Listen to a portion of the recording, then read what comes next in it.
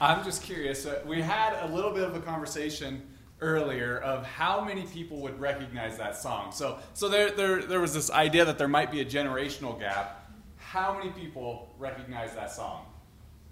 All right, that's what I thought. I thought even young people would know that song. Now, there were a couple young people. If you haven't, let's call out the people that haven't. Just kidding, but not really. If you don't know that song, raise your hand. We won't make fun of you. Don't worry.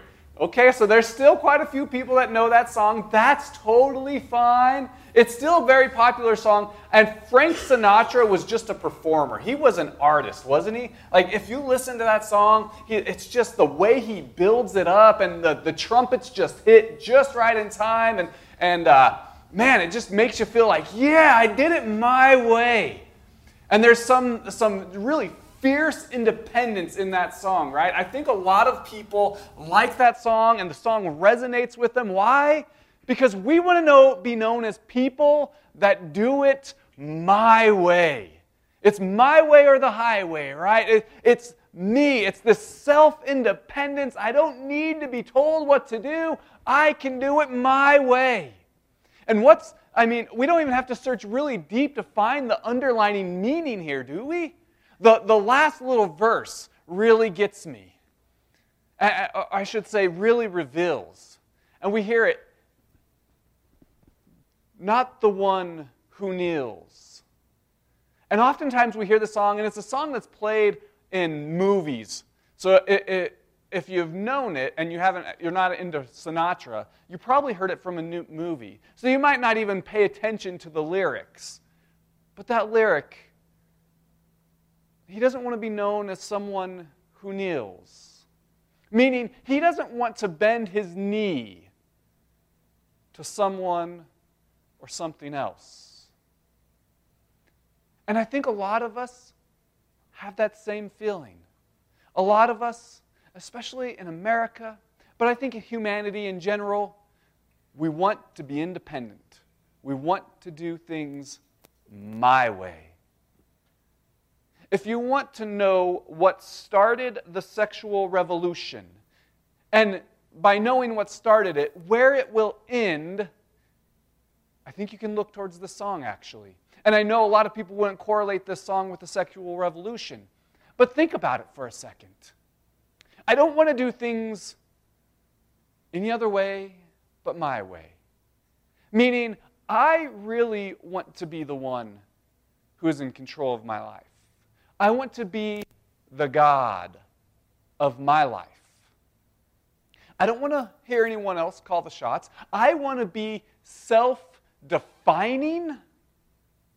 I want to set the rules. I want to set the boundaries. And so it started off with this idea, not even knowing where it would end, but this idea that I can set the boundaries for my own sexuality.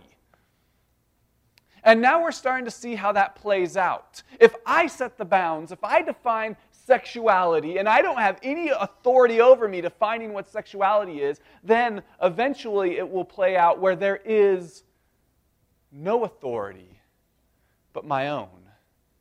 And I can make up anything I want.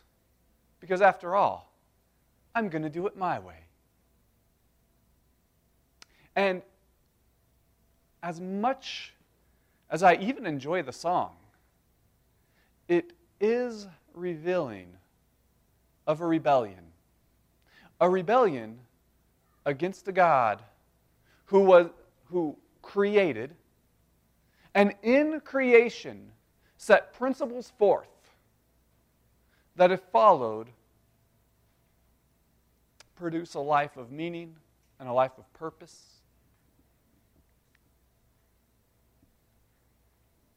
God is the creator. He is the sustainer.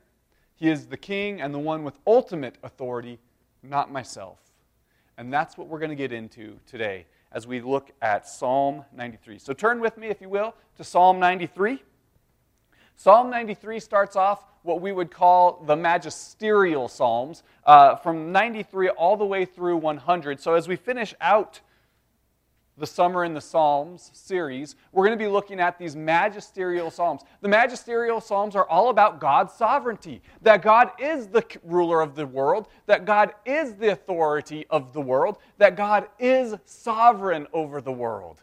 So we might be listening to that song. We won't listen to the full song every week, but we might be listening to parts of that every week because I think it's good for us to remember. And every time you hear that song, I want you to think through, am I doing it my way? Or am I doing it God's way? So let's read through Psalm 93. The Lord reigns. He is robed in majesty. The Lord is robed. He has put on strength as his belt. Yes, the world is established. It shall never be moved. Your throne is established from of old. You are from everlasting. The floods have lifted up, O Lord. The floods have lifted up their voice. The floods lift up their roaring. Mightier than the thunders of many waters, mightier than the waves of the sea, the Lord is on high, is mighty. Your decrees are very trustworthy. Holiness befits your house, O Lord, forevermore. So let's dig in a little bit. The first line right there is the Lord reigns. This term reigns means to assert your authority. So the psalmist here recognizes that not only does God have authority, but he has asserted his authority. So you can have authority and you can be passive in your authority or you can be active in your authority. I think parents kind of can recognize this really well. When my kids come and ask me a question, they recognize that I have authority, right? So if it's early in the morning, I've just woken up and they come running up to me and they say, "Dad, can I have a popsicle?" They recognize that I am the ruler of the popsicles. I have authority over the popsicles. You cannot have a popsicle without at first consulting me because I am master of the popsicles. But I don't always assert my authority. So, Jen and I both have authority in our household. Now, oftentimes, and I think, ladies, you'll recognize this too, the dad defers authority to the wife, right? And there's a reason for that. Jen has a plan throughout the day. She is in the house all day. She has a plan for the kids throughout the day. I'm going to leave soon to work or to the office. So I don't know exactly what her plan is. So when I wake up in the morning and the kids come running up to me and they say, "Dad, can I have a popsicle?" They recognize my authority over the popsicle, but I have passive authority because I say, "Go ask your mom." That's not asserting my authority. That's not reigning over the popsicles.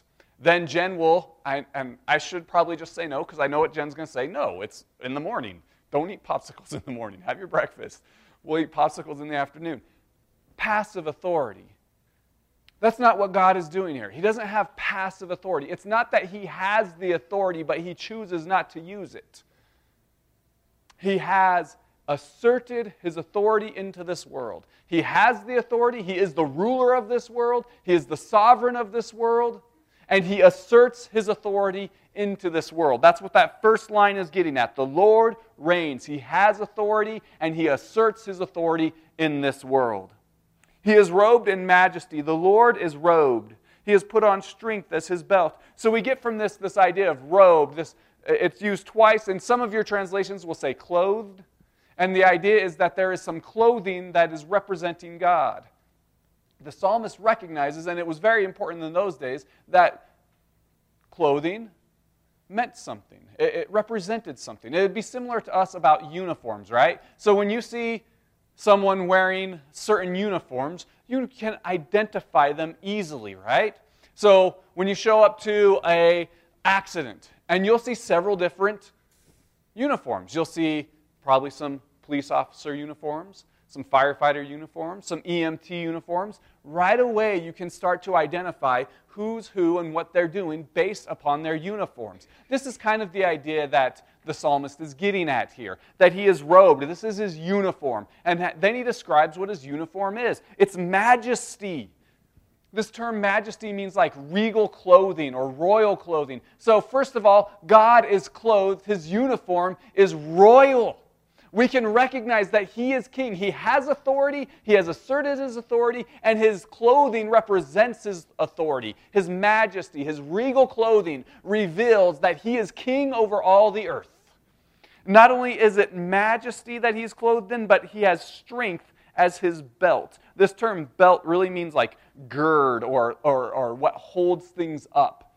So what holds up his kingly authority?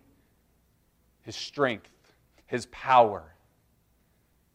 God has infinite power, infinite strength. When you think of the most powerful thing, what do you typically think of?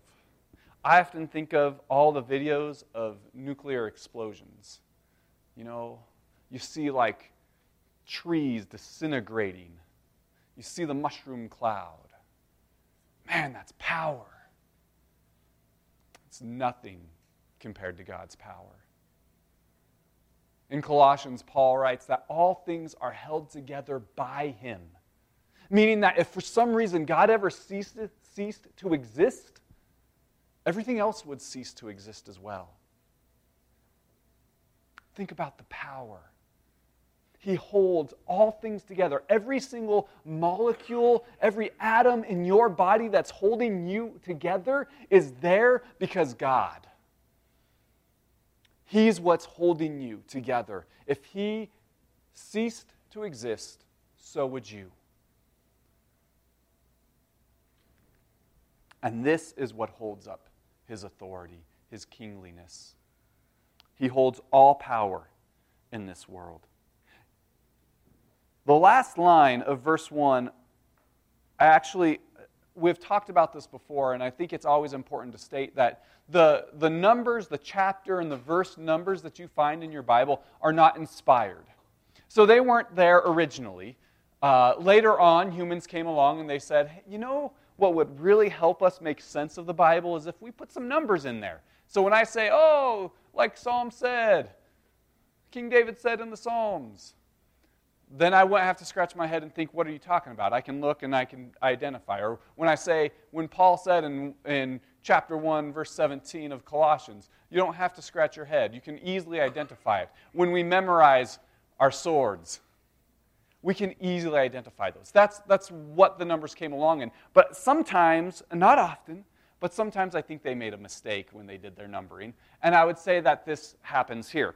I think the last line in verse 1 should actually be the first line in verse 2. So we've talked, as we've been studying the Psalms, we've talked about tricolons and bicolons. And I think that's important as we study the Psalms. Like, why did the psalmist make a bicolon here? 2 lines. Why did he have a tricolon? 3 lines here. This should be a tricolon starting in verse 2, and actually the rest of Psalm 93 will be tricolons. So he begins with a bicolon, 2 lines about God, how God reigns and what he's clothed in, and then the rest of them are going to be tricolons describing God's authority. So we're going to start with the first tricolon. Yes, the world is established. It shall never be moved. Your throne is established from of old. You are from everlasting.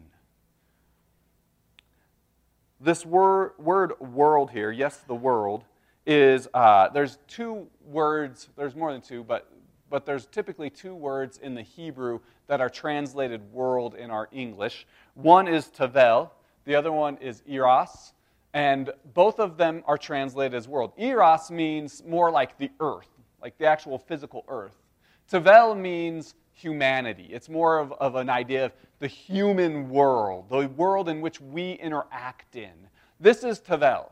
So, yes, humanity, the world in which we interact, is established. This term established brings with it the idea that God created man, and with the creation of man, he also created these principles that should govern man.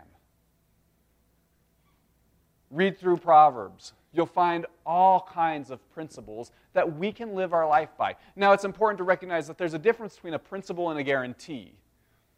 Salvation is a guarantee. When you put your faith and trust in Christ, you are guaranteed salvation. Paul talks about that in Ephesians 1. That the Holy Spirit is the guarantee. A principle isn't necessarily a guarantee. A principle is, this is the basic way the world operates.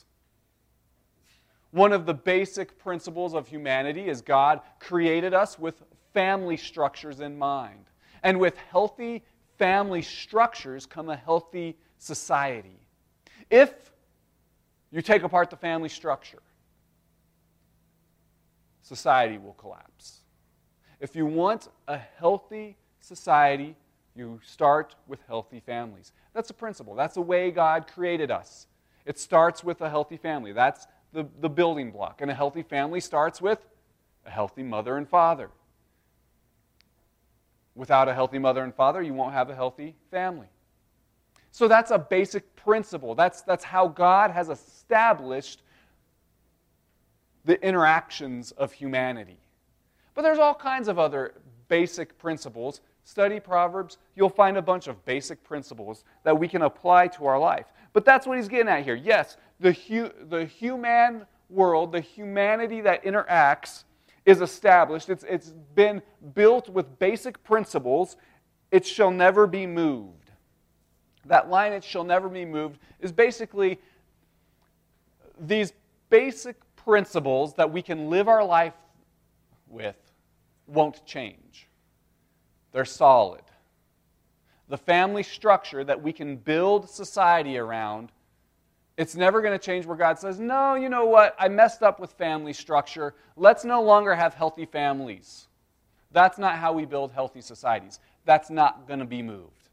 Those basic principles of how we can live our life will always be the same. So the world is established, it shall never be moved. Your throne is established from of old. This term of old is a reference to creation. So it's when did God establish or assert his authority into this world? Well, it's when he created the world. Upon creation, he declared himself king. So he is king over humanity.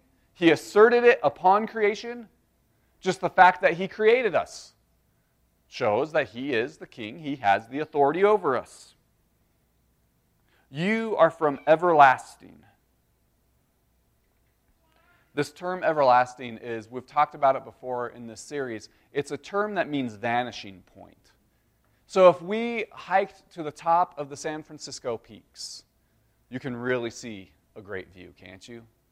You can see if it's a clear day and there's no pollution, there's no clouds, you can see as far as your eyes will allow you. And that's what this term is getting at. You can see as far as you can, but you know the earth continues on.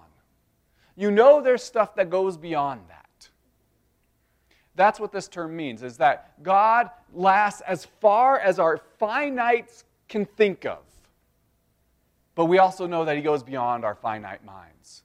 As big of a number as humanity can think of, God goes beyond that. He operates beyond our minds. That's what he's getting at with you are from everlasting. He is beyond us. And then the tone switches a little bit here. So he lets us know that God is clothed. He gives us that he has established humanity, that he has authority over humanity. And then he switches tones a little bit here. The floods have lifted up, O Lord. The floods have lifted their voice. The floods lift up their roaring. And so he starts to describe destruction, right? That's what floods do. We've had a bout of some flooding here. And we can see the destruction. There's something that's kind of captivating about those videos. Have you seen the videos of the water coming down? And it's got all the debris. And man, it moves. And not only does the water move, but it moves stuff, including cars. I took a break from mountain biking while it was raining. So this last week I finally got back on the trail because it had finally dried up. And the trail, one of my favorite trails, was like a completely different trail. There were huge sections of this trail that were just washed out. So we see destruction from the rain, from the flood.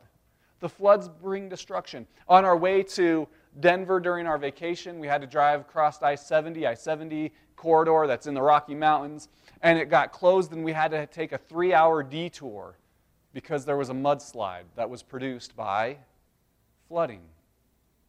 And actually I've heard that it is closed indefinitely again because of the mudslides. Think of the devastation that water can bring.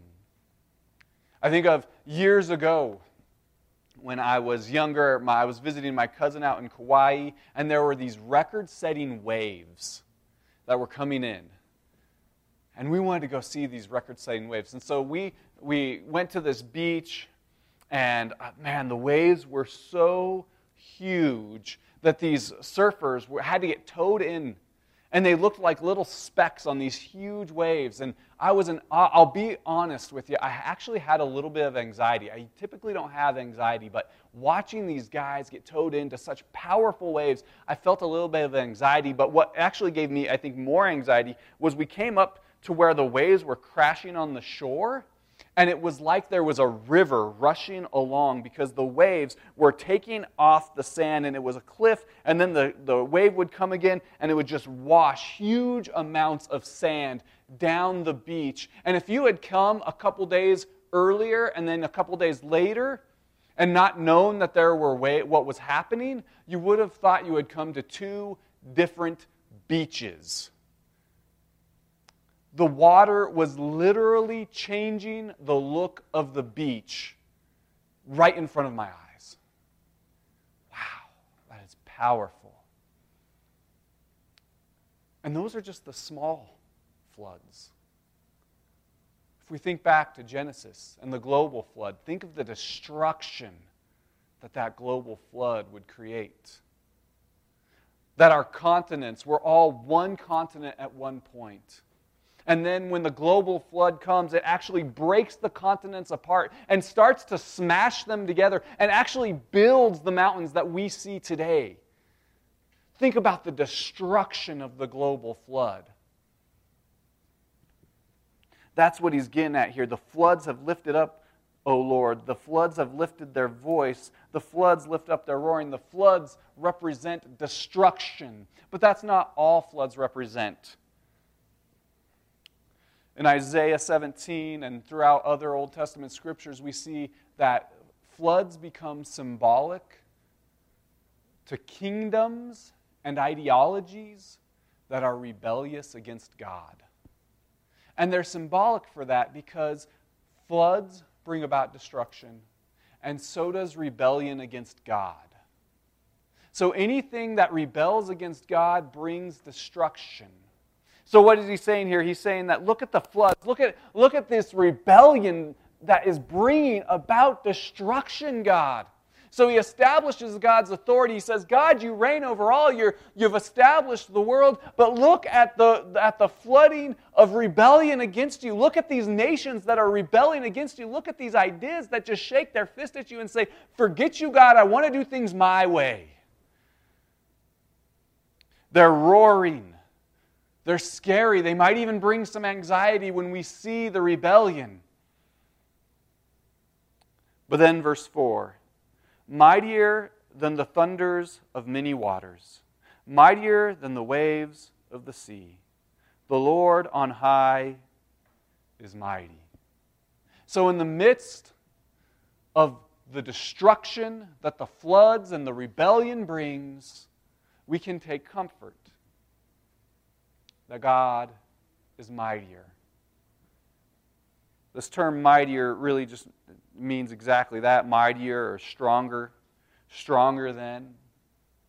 And when I think about this, it's that God, His strength, the power that girds His authority should bring us comfort. What does He say? He says, mightier than. The Lord on high is mighty. He's declaring throughout the noise, He's declaring God's might, God's strength. And how do we find comfort in the midst of the flood of rebellion against God? We declare to one another and we declare to ourselves God's strength, God's might, and we take comfort in that. When I think about that, I think about my kids. Every single one of my kids at some point have been obsessed with my muscles. I'm not like some huge beefcake bodylifter or weightlifter either, bodybuilder. I can't even get the term straight, right? So I'm not like this huge muscly guy. But every single one of them at some point in their life, not for their entire life, but at some point in their life, have just been fascinated. And they like hold on to my muscles and they're like, flex, Dad. And I'll flex for them and they'll be in awe. And I'm like, if you ever really want to feel good about yourself, flex for a kid, right? And I'll flex for them and they're all just like, wow. And then I remember as a kid doing the same thing to my dad. And my dad wasn't a bodybuilder either. He was a mechanic. He never worked out. But I remember holding onto his arm and just being in awe of his muscles and feeling so safe. Because my dad had muscles and he cared for me and he protected me. And I know my kids are doing the same when they are in awe of my muscles. They're like, my dad loves me. He protects me. And he's bigger than me. Kids need to know that they're not the ones in charge. Sometimes we let kids kind of be the ones in charge, and all that does is produce fear and anxiety. Because they see the world, and they know the world is a big, scary place, and if there's no one bigger than them protecting them, well, that's a fearful place to be. And I think the same is true for us. It's not our parents that we hold on to anymore, but it is God and His strength. Knowing that the world can be a big, scary place, knowing that the floods of rebellion are roaring, that the waves are crashing and they're thundering, but God is bigger and God is stronger and He is everlasting. He's bigger than our finite minds can compute. And that should give us comfort that this God who is so huge loves and protects you and is there to comfort you.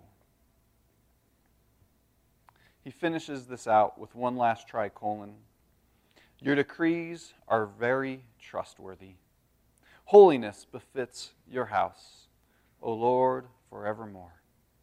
So he's established that God is the ruler, that God has the authority, that God has asserted His authority on this earth. And even though He has done that, and even though He has established humanity, there are people, there are kingdoms, there are ideologies that rebel against God, that shake their fist against God. And even though those floodwaters rise, God is still mightier than the rebellion. God is still stronger than rebellion. We can still find comfort in that. And with that in mind, he concludes with, your decrees are very trustworthy. The decrees are like the statutes or the principles that we can count on. Trustworthy just means reliable. We can trust that God's principles will remain. We can trust that God's principles, the principles that He built this world with, will not let us down. And we can trust that if we follow God's principles, we will live a better life. We can also count, and I think this is a direct saying towards the people that are living in rebellion, we can count that God's principles will not be overturned. They can count that when they reject and rebel against God's principles, destruction will come. And we need this reminder because sometimes it seems like the opposite is true. Sometimes in the small time frame of our life, it feels like the ones who are rebelling against God are the ones who are succeeding. The ones who are rebelling against God are the ones with the bigger voice, and they are the ones with the momentum, and it seems like they are going to swallow God and His principles up. But we can trust that whatever rebellion it is, God has seen it before. God has seen it before, and He has outlasted it. His decrees are trustworthy. We can count, we can trust in the principles that He used to establish this world. Holiness befits your house. This term holiness really just means otherness. And I love it because it's like God is so great and so incomprehensible that the word we use to describe him is other than. The term, other than. I mean, we can't even really comprehend just how awesome he is. We just know that he's more than human. He's so much more than human that he's just other than human. He's just greater than human. And in this term in particular, it's describing his authority and his rule. His authority and his rule is not like my authority or my rule over my own little household where I become passive in my authority and defer to my wife. It is a perfect authority. It is a perfect rule. He has established humanity, and in his rule over humanity, he has perfection. It's an otherness that we can't even really describe. So his otherness befits. This term befits really means like magnify or glorify. So his otherness glorifies his dwelling place.